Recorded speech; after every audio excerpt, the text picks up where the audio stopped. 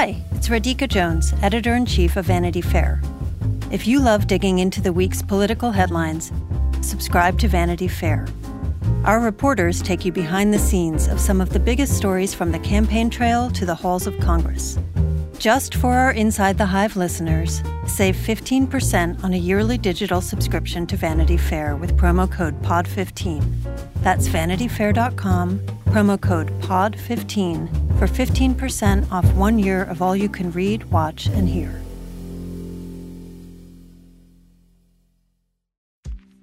AI is making waves in every field it touches. President Biden is now on TikTok, and the election draws closer each day. With so much going on in the world, it is hard to keep up with it all, let me tell you. Hi, I'm Kai Risdal, the co-host of Make Me Smart. It's a podcast from Marketplace. And every weekday, Kimberly Adams and I break down the latest in business and the economy with short daily episodes to make it easy for you to stay in the know. Listen to Make Me Smart wherever you get your podcasts. Ask anyone who's had a major water leak, and they will tell you that most of the damage could have been prevented if they had been able to stop the leak sooner. Grohe, maker of innovative German-engineered showers and faucets, is helping busy homeowners like you prevent water damage and protect your home even when you're away.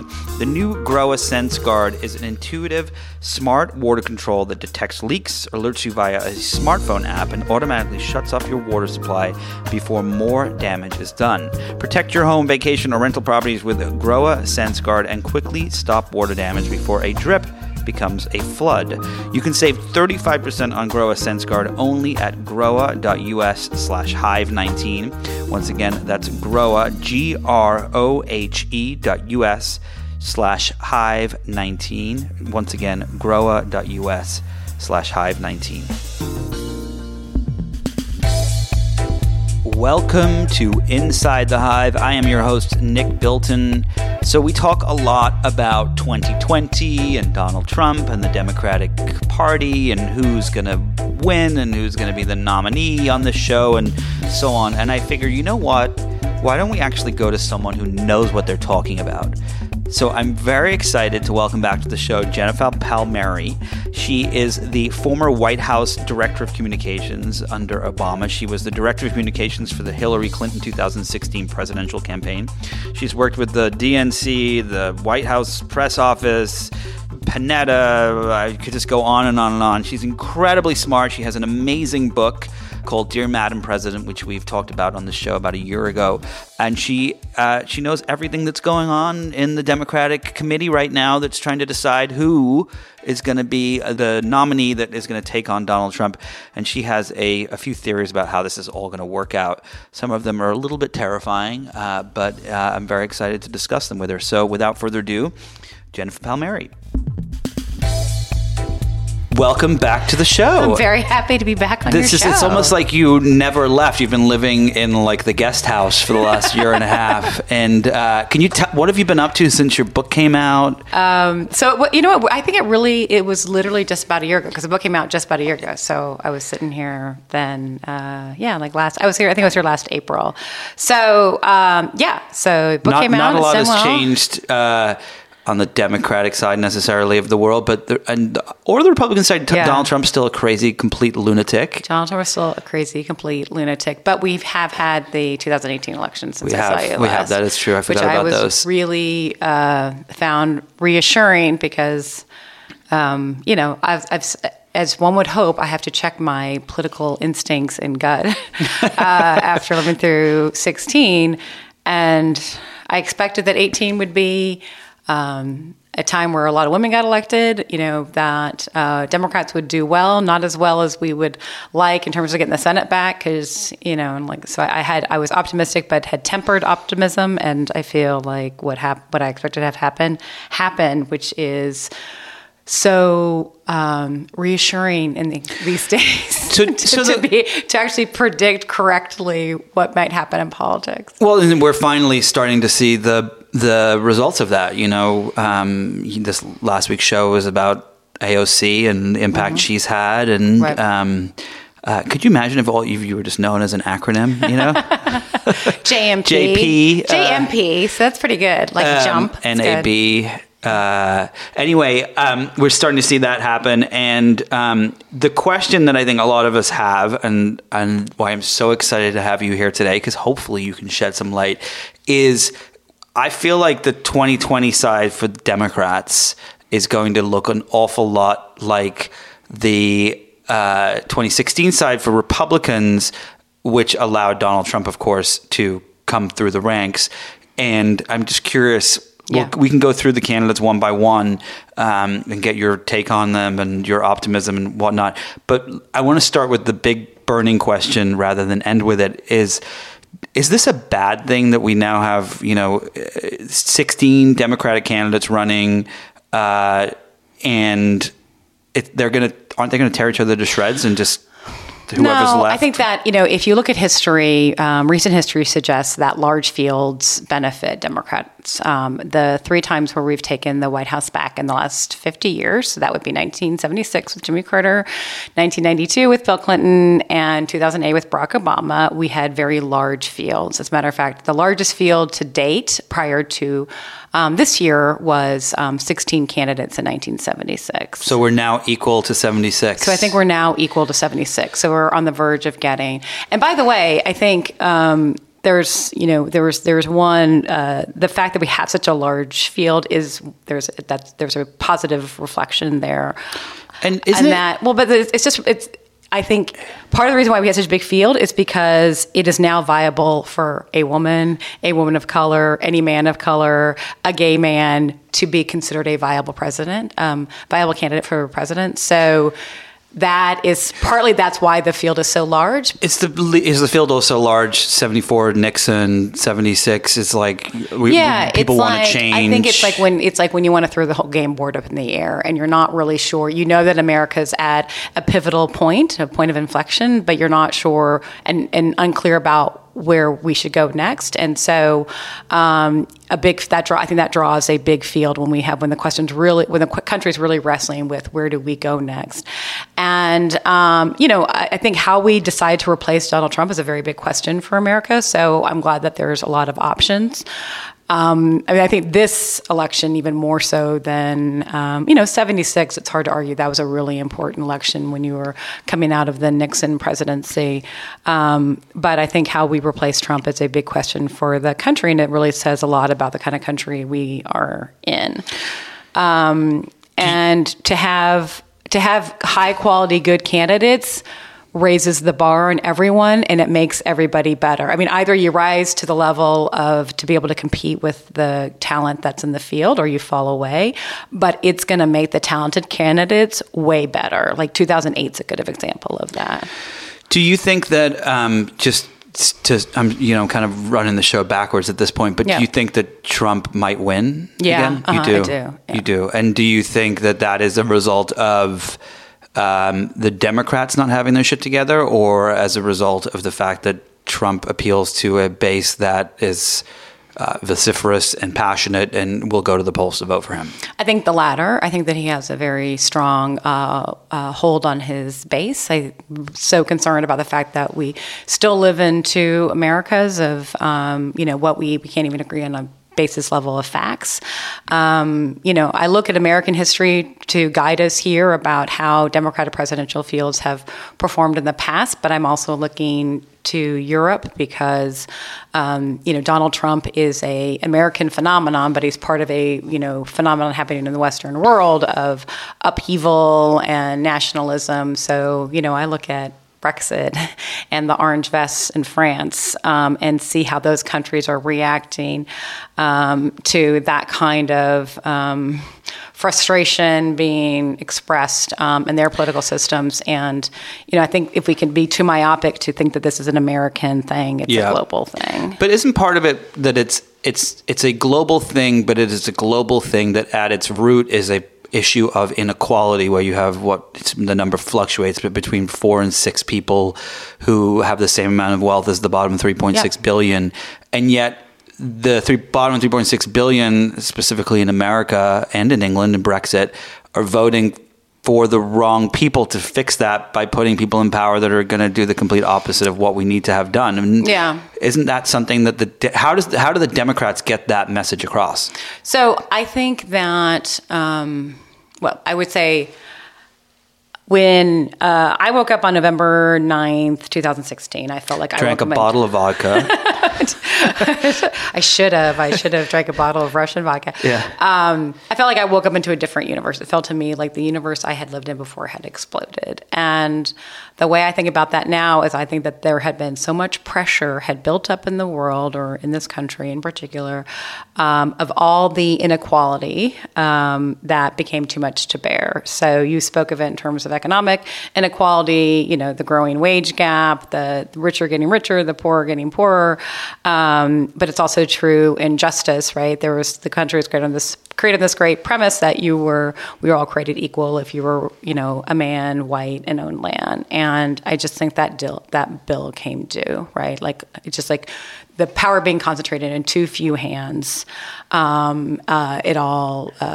Just people rebelled against that. And I think a big thing that I found the Clinton campaign, and I think is true today and is going to matter a lot in the 2020 presidential, is that the government has such little credibility about having the ability to make a positive difference in people's lives, right? So people think Hillary Clinton did have an economic agenda. She actually did have one. It was very hard to communicate about it in the din. But also I think that even if people did hear some of the ideas, they would think, how's she ever going to get that done? How's it ever going to matter? Yeah. And they're not wrong about that, to have that kind of doubt about, government's ability to function, Congress's ability to function in particular, and not get past dysfunction to get something done. So there is this enormous, so I think that's part of the problem. And I've made a point to spend time in red states and places that I hadn't been to in a long time, like in the South and also Rocky Mountain West, and talk with Trump voters. And, a lot of them say, I just wanted something different. Like, I just wanted to blow it up because nothing was working. That I totally understand, but did they still believe in him? Yes, I think that they get a lot of value out of the fact that Donald Trump is president of the United States. Which is what kind of value? I think some people do. I think some people don't. I think some people still believe in him. I don't get a lot of value out of it. I don't either, as it turns out. But I think he tells them a story about America that makes sense to them, makes their lives make sense. It's validating. And I think Democrats really can discount the power of telling somebody a story, but that places them in a broader context and gives their life value. That's a big deal. Okay, so this is a perfect segue into 2020. How do Democrats tell a story that makes sense to those voters? There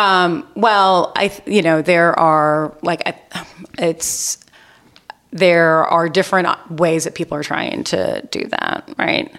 So I think that, what I've been struck with this week, this is the week with Beto O'Rourke got into the race, is I think what we're going to find out, and you had said before, is the 2016 Republican primary going to repeat itself in the form of the 2020 Democratic presidential primary? We're going to see now, I think, does policy still matter? Explain how, why? Because I think that a lot of the presidential candidates, and I will say it has felt to me that up until this moment, we've been in a pre-scrimmage game, right? Mm-hmm. The battle hasn't really felt joined. And I think that's because we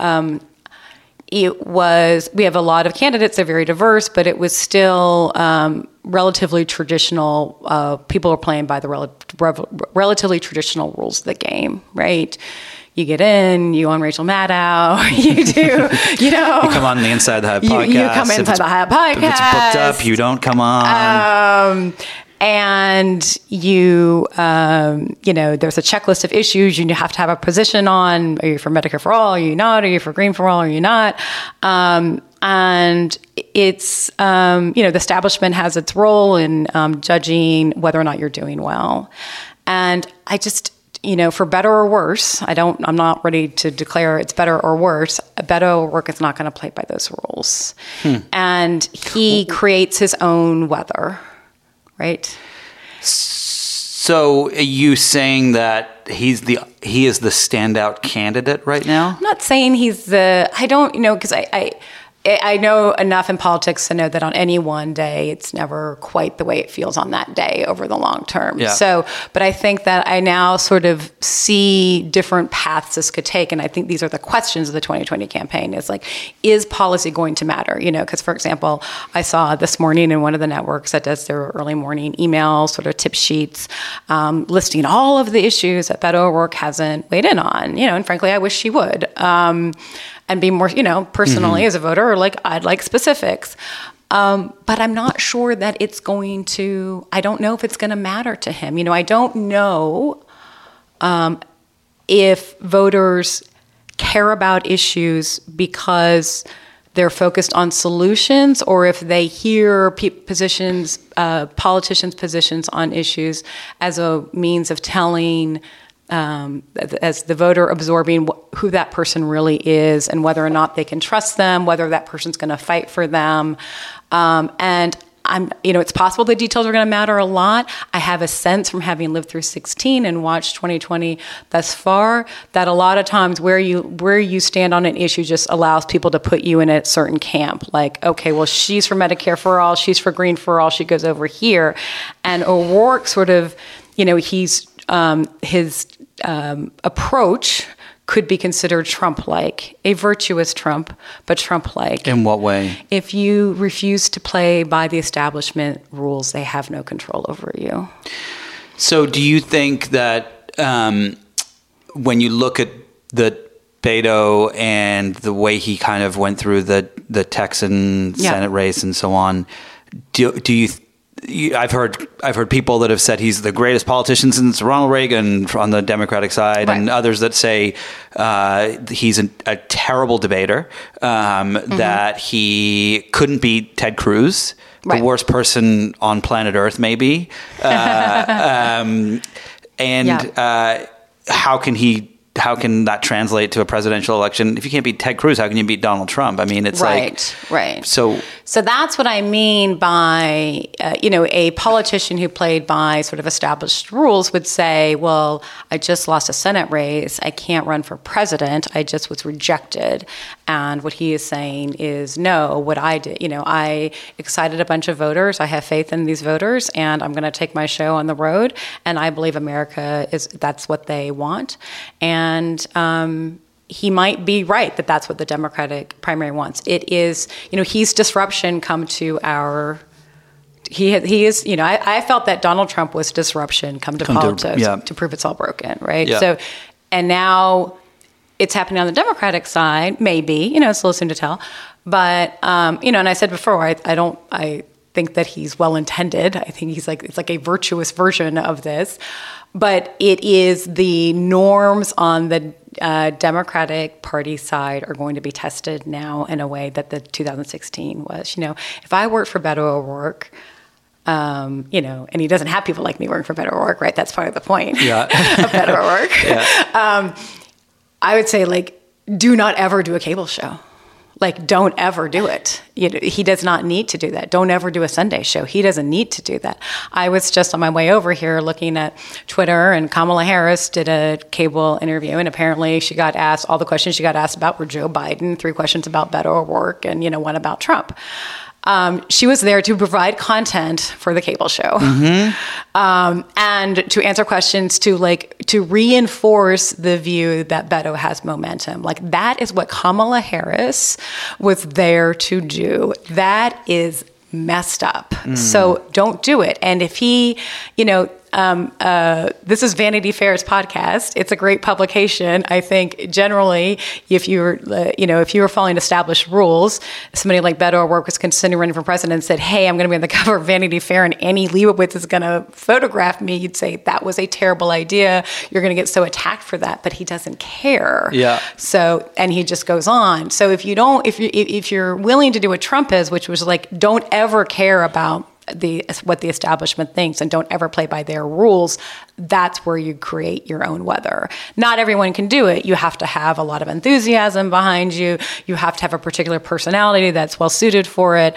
And, you know, that's what I think that, you know, as I said before, like one of the networks this morning had an email that laid out, like, here's the 5 issues that he hasn't really weighed in on. And I was like, he's not going to. Nanny, boo-boo. You are listening to Inside the Hive with Nick Bilton.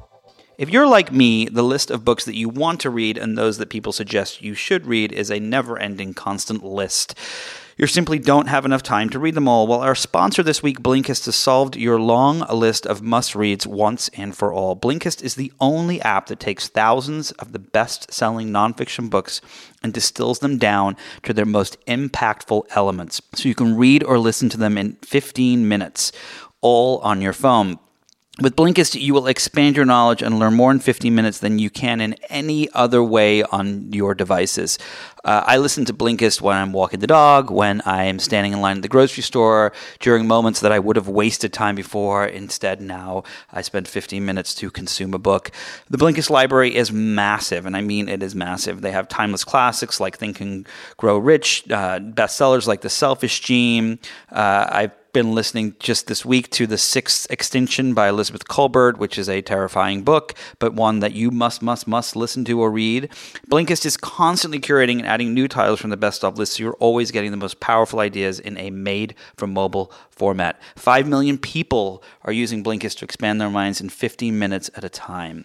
Right now, for a limited time only, Blinkist has a special offer for our audience of Hive listeners. If you go to Blinkist.com/Hive, you can get a free 7-day trial. That is a completely free 7-day trial at Blinkist.com/Hive. That's BLINKIST.com/Hive. Get your free 7-day trial. Once again, Blinkist.com/Hive. Hey, John Favreau here. There's no shortage of political takes in 2024, but quantity doesn't cut it. We need a better conversation about the latest, biggest election of our lives. On Pod Save America, me and my co-hosts cut through the noise to help you figure out what matters and how you can help. Every Tuesday, Wednesday, and Friday, Pod Save America is breaking down the political news that makes us laugh, cry, and snap our laptops in half. Expensive year for laptops. Make sure to check out new episodes of Pod Save America on your favorite podcast platform or our YouTube channel now. This show is sponsored by BetterHelp. How is your social battery right now? Is it bursting with energy or drained? How do you recharge it? Have you ever reflected on those questions? Therapy can give you the self-awareness to build a social life that doesn't drain your battery. And if you're thinking of starting therapy, give BetterHelp a try. It's entirely online and designed to be convenient, flexible, and suited to your schedule. Find your social sweet spot with BetterHelp. Visit BetterHelp.com/Hive today to get 10% off your first month. That's BetterHelp, HELP.com/Hive. Okay, so let's go through a list of all the people. No, we're not going to go through all the people running because you would be here till next week. I know, okay. And there'll probably be another 16 by the end of this podcast. But I do want to get your take on where you think they stand. Just are you going to be involved in the 2020 election, or is that like someone who went to war and is like, I am not going back there? I don't feel like it's the best use of me for the best thing I could Got right it. now. Yes. Okay. I'm writing another book. So there you go. But I mean, I love a lot of them, and then there are some people that there's one person who's not on the list who I think is good too. Okay, great. Yeah. Should we start with that person? That person is Steve Bullock, governor of Montana. He has not gotten in yet. I've read some stuff about him. Yeah, I think it seems like he's someone who could kind of stand out from everyone else, but talk about it. Yeah, I think he's somebody actually I've gotten to know through my husband, and it's governor of Montana. He won twice in a state that's very difficult for Democrats to win, but he's also gotten a lot of progressive things done in that state. He passed, only state in the country to pass Citizens United fix, got the Medicaid expansion done, things like that. So what that shows is that he has been able to convince people other than Democrats to be for progressive issues. And I think that's so I think he has he'd be the only person in the race who won a Trump state. So that's sort of a unique lane, and that's a proven ability to bring people together. So I think that he is, and I've just had a chance to get to know him, and he's just a really great guy too. Someone who I suspect would get in the race, but not for a while. But someone like that probably has. I mean, I believe that the people who announced, as soon as the first ones that announced are the ones that are going to be the first ones to go, because it's like the light shines bright, and then it's like, oh, there's another shiny person over here, and it feels like it's very similar to 2016, with Trump, who kind of came in later. He also came in with paid actors and a bunch of lies and everything else. But I don't know. We'll see. Okay, let's. Yeah, it's like it is, and Democrats in particular are very susceptible to fatigue. Yes. So after a few months, they're going to be like, the field's terrible. Who else is there? Which is just Democrats are never, we are never happy. We're always like worrying about the thing that we don't have. That's really funny. So that could happen. All right, Cory Booker. Yeah, I mean, I love him. See, any of these. So okay, so catch on. Does he have a? So I'll offer my opinion. Yeah. You can maybe push back or agree, but I look at Cory. Yeah. Great guy. Met him several times. Yeah. Really cares. But that's all real. That shit is all real. Understands technology and all the things that are important in today's media landscape, but is a little bit of a politician. And in my opinion, and I just worry that he can't necessarily go toe to toe with Trump, A, and B, if he seems like his policies are going to be very careful.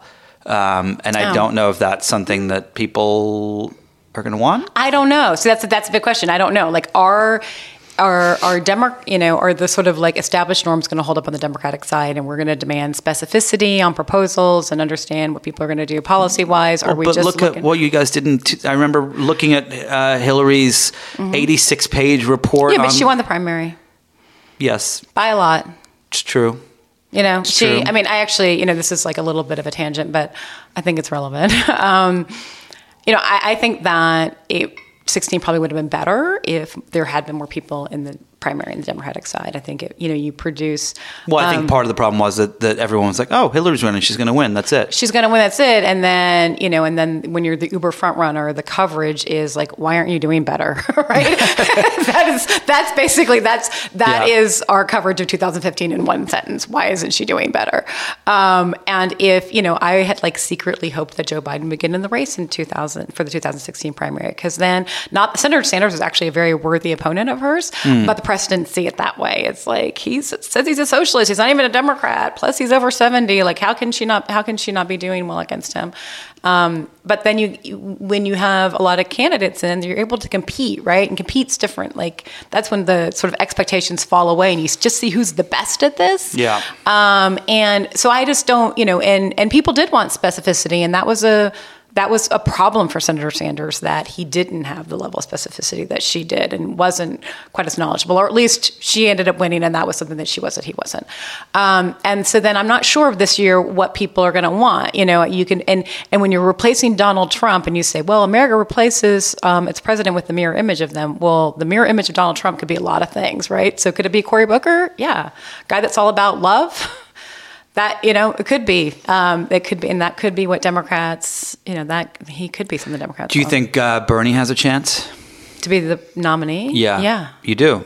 Do you think, isn't there a worry that he's, you said before in 2016 he was 70. He's going to be. Yeah, it's not. That's not an outcome I'm hoping for. But I think it's a.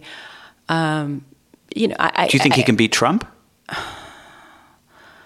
I'm worried about it. Like, I'm really worried about it. Really worried. I mean, I'm really worried that I think it's going to, you got to look at what state is somebody going to win that Hillary didn't win. What state is that going to be? I mean, I think if a Sanders-Trump election would be a very different kind of election than we've seen before, but I worry that he would not be able to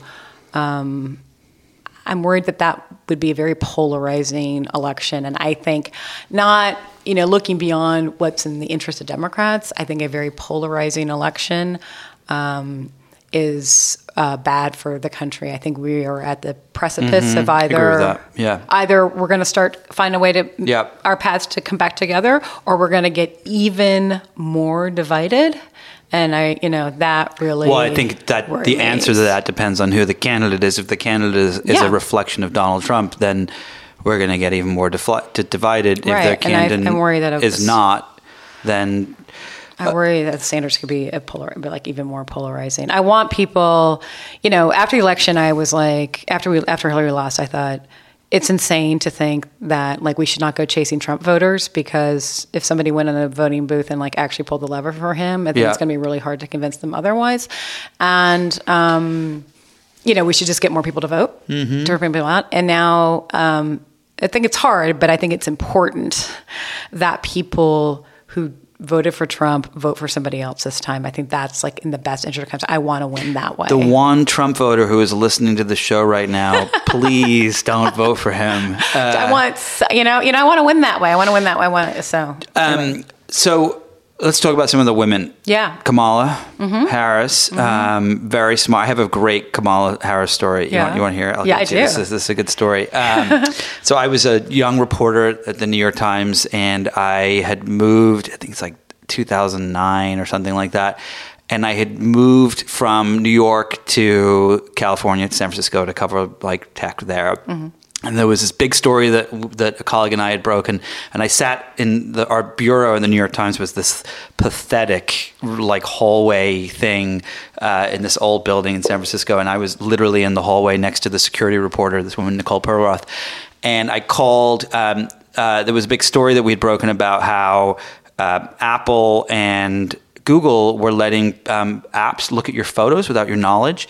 And so we called, Kamala was the attorney general at that point, and we called her office. I called her office to get a comment. And, you've been on the other side of that call. Most of the time they're like, hey, we can't comment. Or sometimes they're like, oh, we can put someone on the phone with you on background or whatever. Yeah. And the director of comms, I forget who it was like, let me see if I can get one of the lawyers just to talk to you. Maybe you can get a quote or something like that. So I get a phone call an hour later, and there's a woman who gets on the phone, and I'm asking questions, and she's explaining everything. And I'm like, at the end, I'm like, and can you tell me your name and your title and spell it for me? Just so I make sure I get it right. And I'm literally typing as I'm saying it out loud, and I'm like, KAMALLHR. And I knew in that moment. And everyone, of course, was just staring at me with their mouth agape in the newsroom. And I didn't know what I was supposed to do. But I saw her at a lunch a few months later with the same reporter, Nicole, and we walked up and we went HARR. So she thought it was very funny.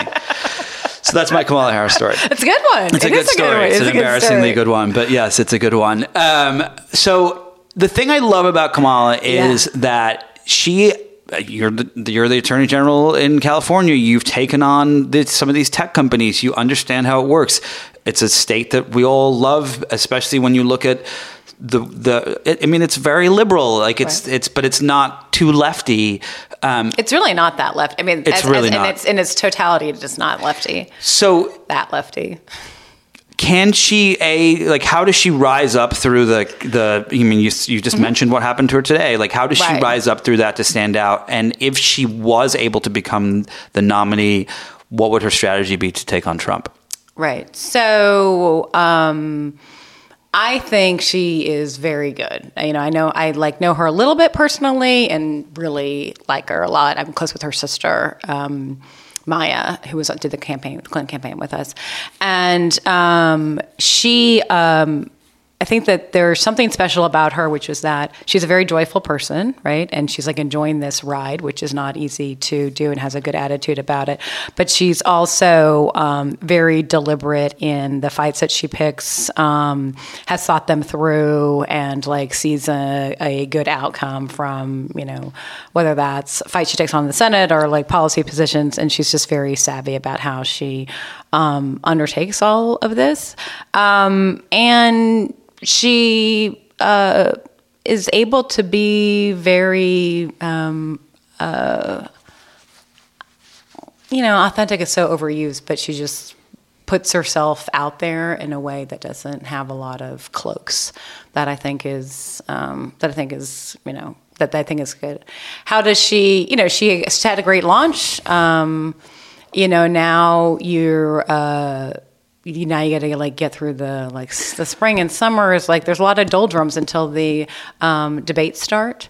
But I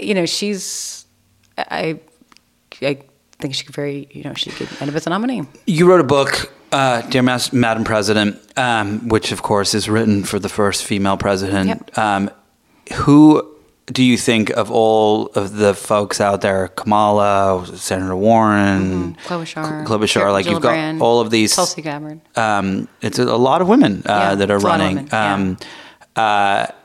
Who do you think? Well, I'm not sure you will answer this question, but I'll ask it anyway. Who would you want to see win and be the first female president? That's the first question. That it's immaterial. But we will all have someone we're rooting for. So as I thought, you won't answer that. But I won't answer that. Who do you think has the best chance of beating Trump?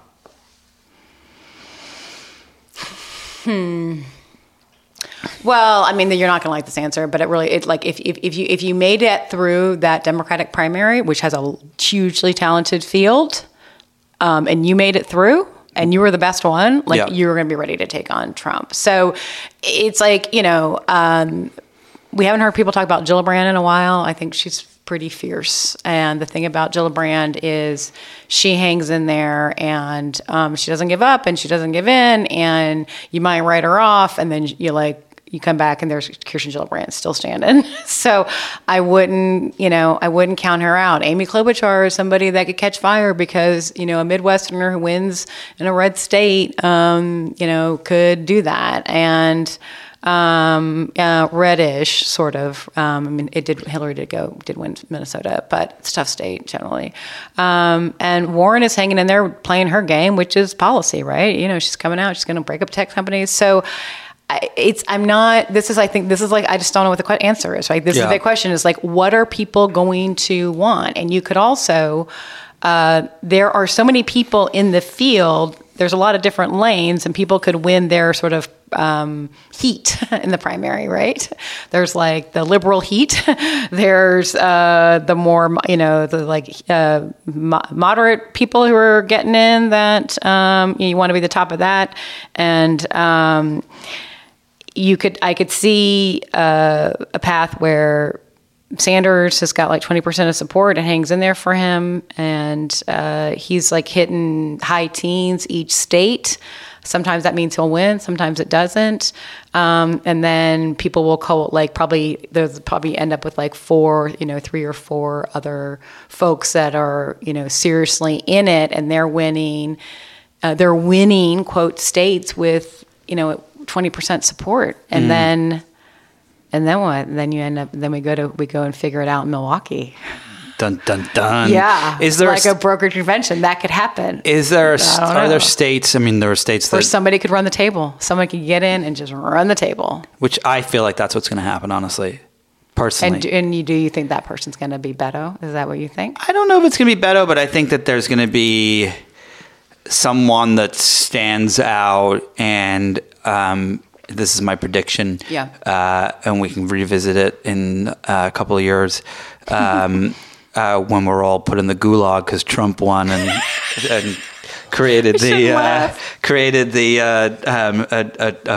totalitarian state. My theory is that there is either someone out there who hasn't entered the race, or maybe we haven't even heard of. We've heard of, but someone just so unlikely, and that person will come in at the 11th hour and figure skate their way through, or there is one person who's just gonna go run the table, as you say. But look, I don't know. It doesn't seem like. I do. And I also, like I said, any one moment you can get carried away. It's it's never as worse or as bad or as good as it seems. So it seems hard to run the table when you have, I mean, we got quality folks in the race. It's not, it's a lot of, but it, Do you think, do you worry that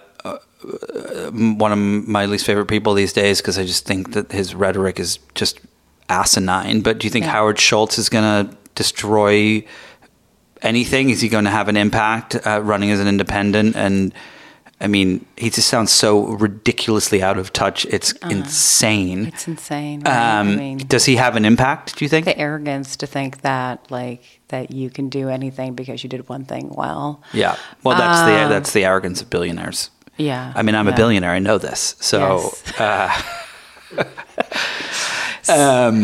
I don't think so. I don't think that he doesn't seem to have any sort of constituency, right? I'm not sure. Not just like among Democrats, who is gonna. He has shown no ability to draw any support. He just showed an ability to get some attention in the beginning, and now it's kind of sure he can get attention because it's great. It's great copy. It's great television show. But wasn't that Trump?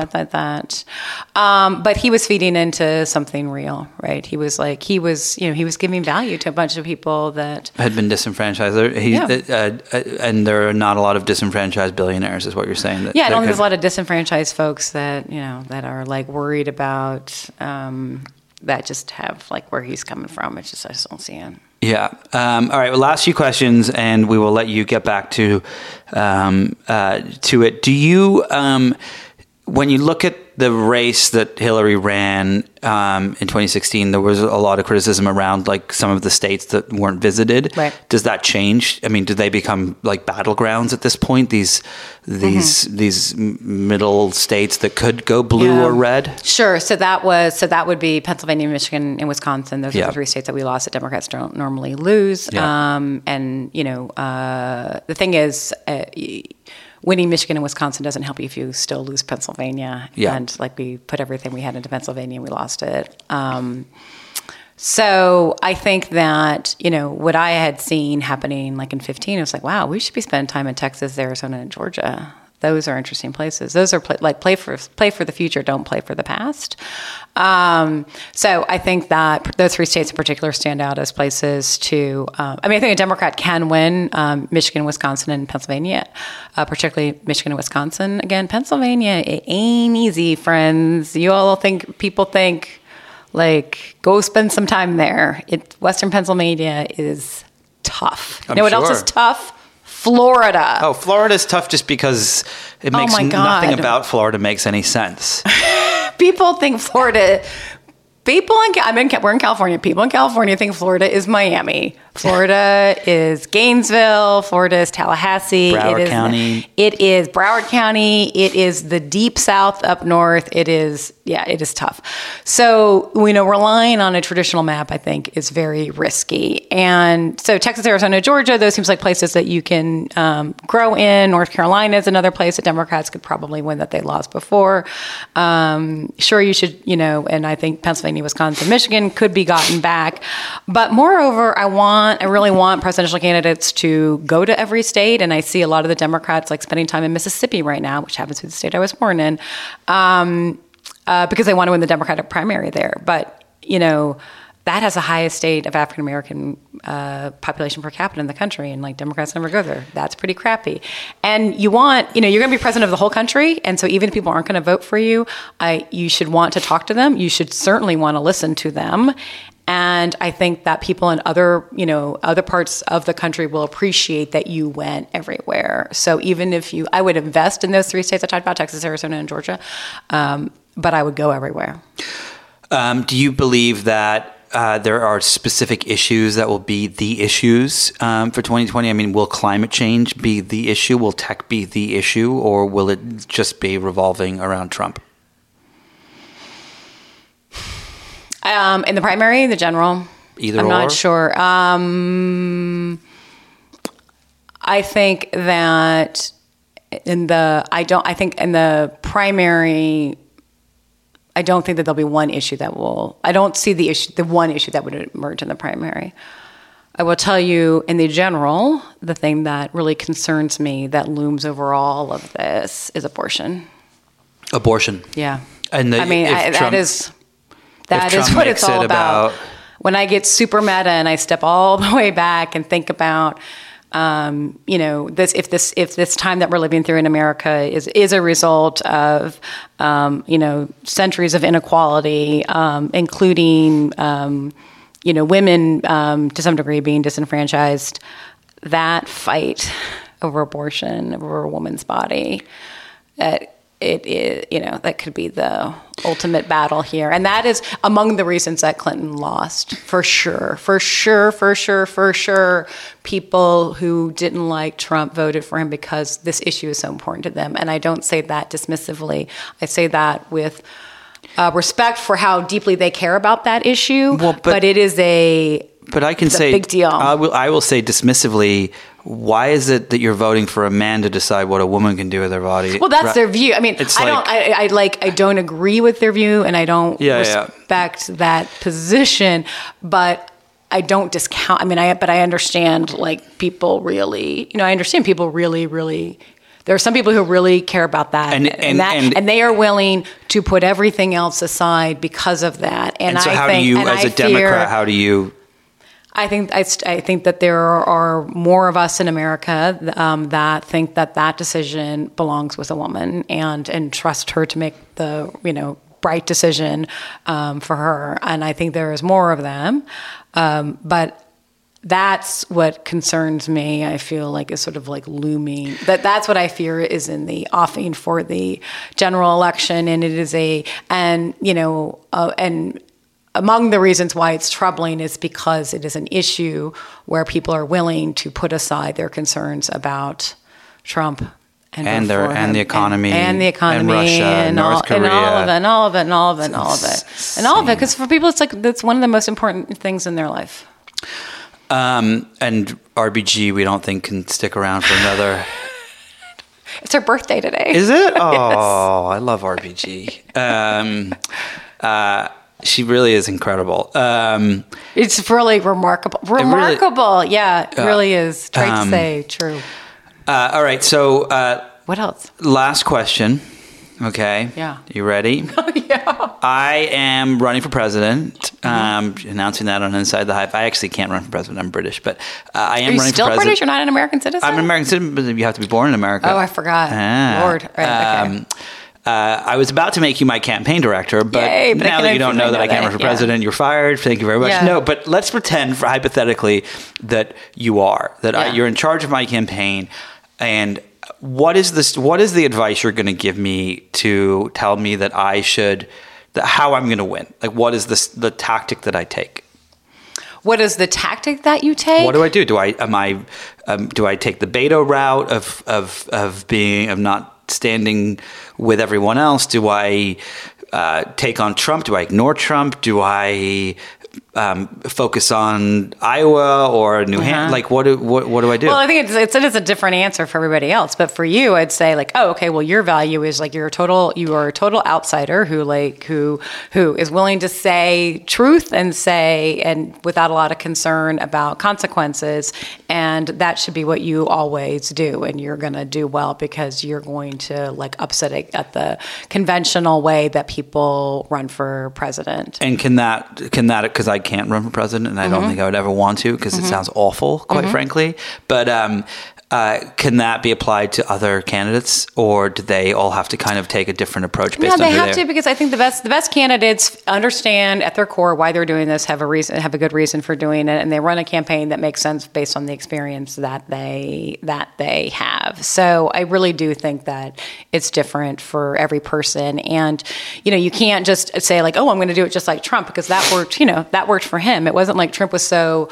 Trump? Did it come Trump? It wasn't that Trump was so such a technical genius in figuring out how to use Twitter, is that he said outrageous things on Twitter, and so they got picked up and they drove the news cycle, right? He's a media genius. I don't think he's a genius at anything, but I think he is a genius at manipulating and understanding the media. He understood how to get in. He understood that this is a very broken system, and he understood how to get in and pervert it and make it work for him. That's what but not everyone is able to do that because not everyone is able to break every single rule of convention and, tradition and laws and good taste and morality and truth, right? So then you're not, his strategy ain't going to work for you. Do you think that 2020 there was more at stake in 2020 than there was in 2016? Yeah, I mean, it's embarrassing to say it's the most important presidential campaign of our lifetime, but I think that withstanding 4 years of Trump is one thing. Withstanding 8 years of Trump is very, it's really, I worry a lot about how our institutions. I do look at the generations that are coming up behind us and think that bodes well. People seem to be getting more tolerant. Understanding that they're entering a very different world than the one that I did and that they have to prepare for it differently and, some semblance that at least education systems need to change to adapt for that, and hopefully they will soon. But,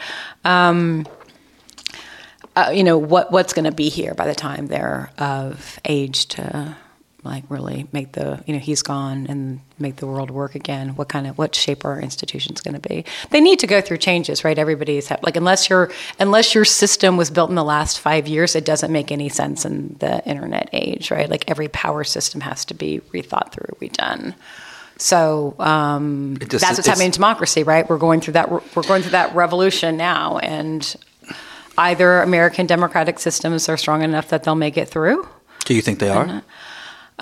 They've held up better than I thought they would. So. I agree with that too. I was in D.C. a year and a half ago, kind of at the height of Trump chaos and, the height of Trump chaos. Everything has been Trump chaos, but there was this that. It was why are you It was a particularly chaotic time, and I remember I was going to a meeting with the Senate, the Dirksen building, and I was sitting outside the Capitol, and I was looking at these buildings, and I was like, can they survive this? Can this democracy and these structures and the people make it through? And so far, knock on wood, it looks like it's still kind of hanging on there.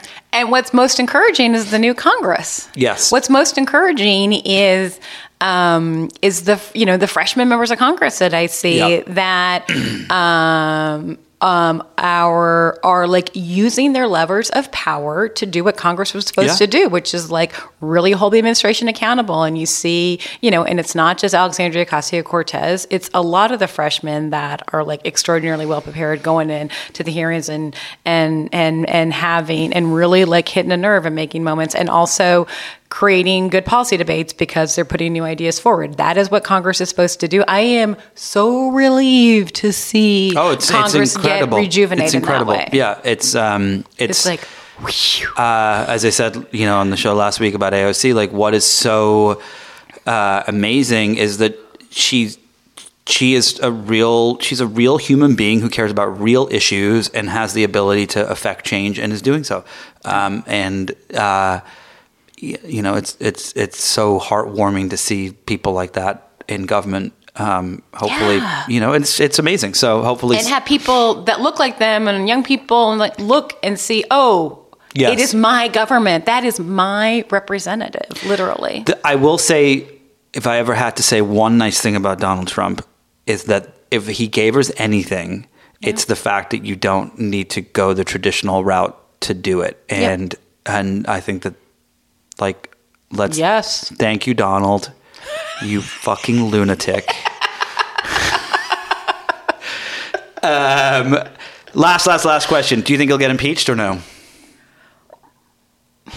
Impeached? Do you think that they'll at least bring impeachment proceedings? Yeah, I think he will. You do? Because I do. I think that when the Mueller report comes out, it is going to be worse than we expected, because every time we get a glimpse at what Mueller, facts Mueller has, they're worse than we thought they were going to be. And I think when that hits air, when that report gets oxygen, it's going to be so bad that the Democrats will do their job, which is to hold the President of the United States accountable, because that's what Congress is supposed to do. And in doing the normal course of their job, not for any political reason, they will find that he needs to be impeached. And you believe that the Republicans will get behind it or no? Well, they don't need to in the House. Well, in the House, but doesn't do anything. I know. I'm just, you asked if he got impeached. Okay, got it. I worked for Bill Clinton. I know the difference between getting impeached and then what happens after and being removed from office. They're different things. Yes. Good point. So, and then the Republican Senate, I don't know if they will, support for President Nixon hung in there until June. Republicans hung in with there until June of 1974. And that's when support started to crater for him. And he was out by August 8th, right? So it can happen quickly. I think that's everything about how these folks have behaved tells us that's not likely. Well, give you to throw that stat back at you. After Nixon was impeached, the Republicans lost 54 seats the following election cycle. So right. They're just thinking about themselves. So, but we'll see. So far, the lesson that they have taken away from the Nixon experience is hang in there with your guy. Yeah. Now it may have been worse. They may have had lost even more seats if they had hung in there with Nixon. We don't know. But I do. A lot of people are like, it's bad politics for the Democrats to do this. It'll cause chaos and disruption. And I think that everybody, like where we got into trouble, part of the reason we got in trouble in 2016 was like everybody was gaming out what they thought was going to happen and basing their decisions in the electoral and political process based off of that. And that's like not good.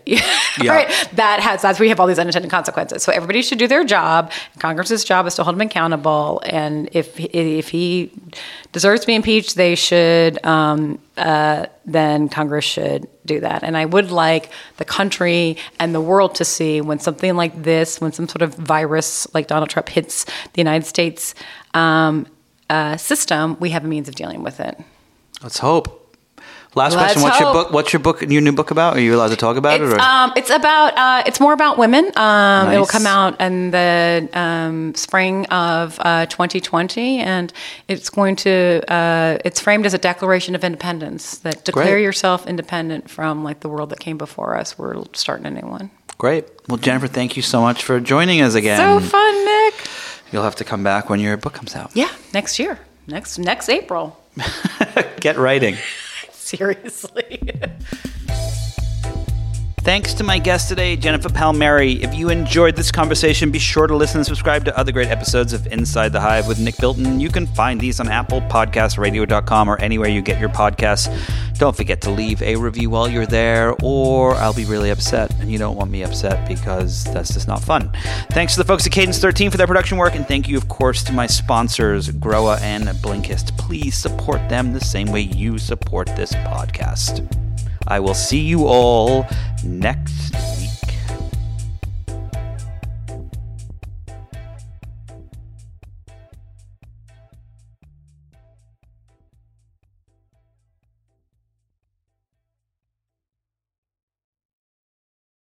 Three, two, one. Political Breakdown is a daily politics podcast from KQED in San Francisco that goes deep into the issues you care about. I'm Scott Schaefer. And I'm Marisa Lagos. Look, 2024 is gonna get weird. Who decides when there's been an insurrection or not? We're still in the innovation phase of AI. And that is where you see that they're not actually being equitable and trying to build a utopia where we can all use drugs happily together. But whatever happens this election year, the KQED politics team is in this with you. Political Breakdown. Find it wherever you listen to podcasts.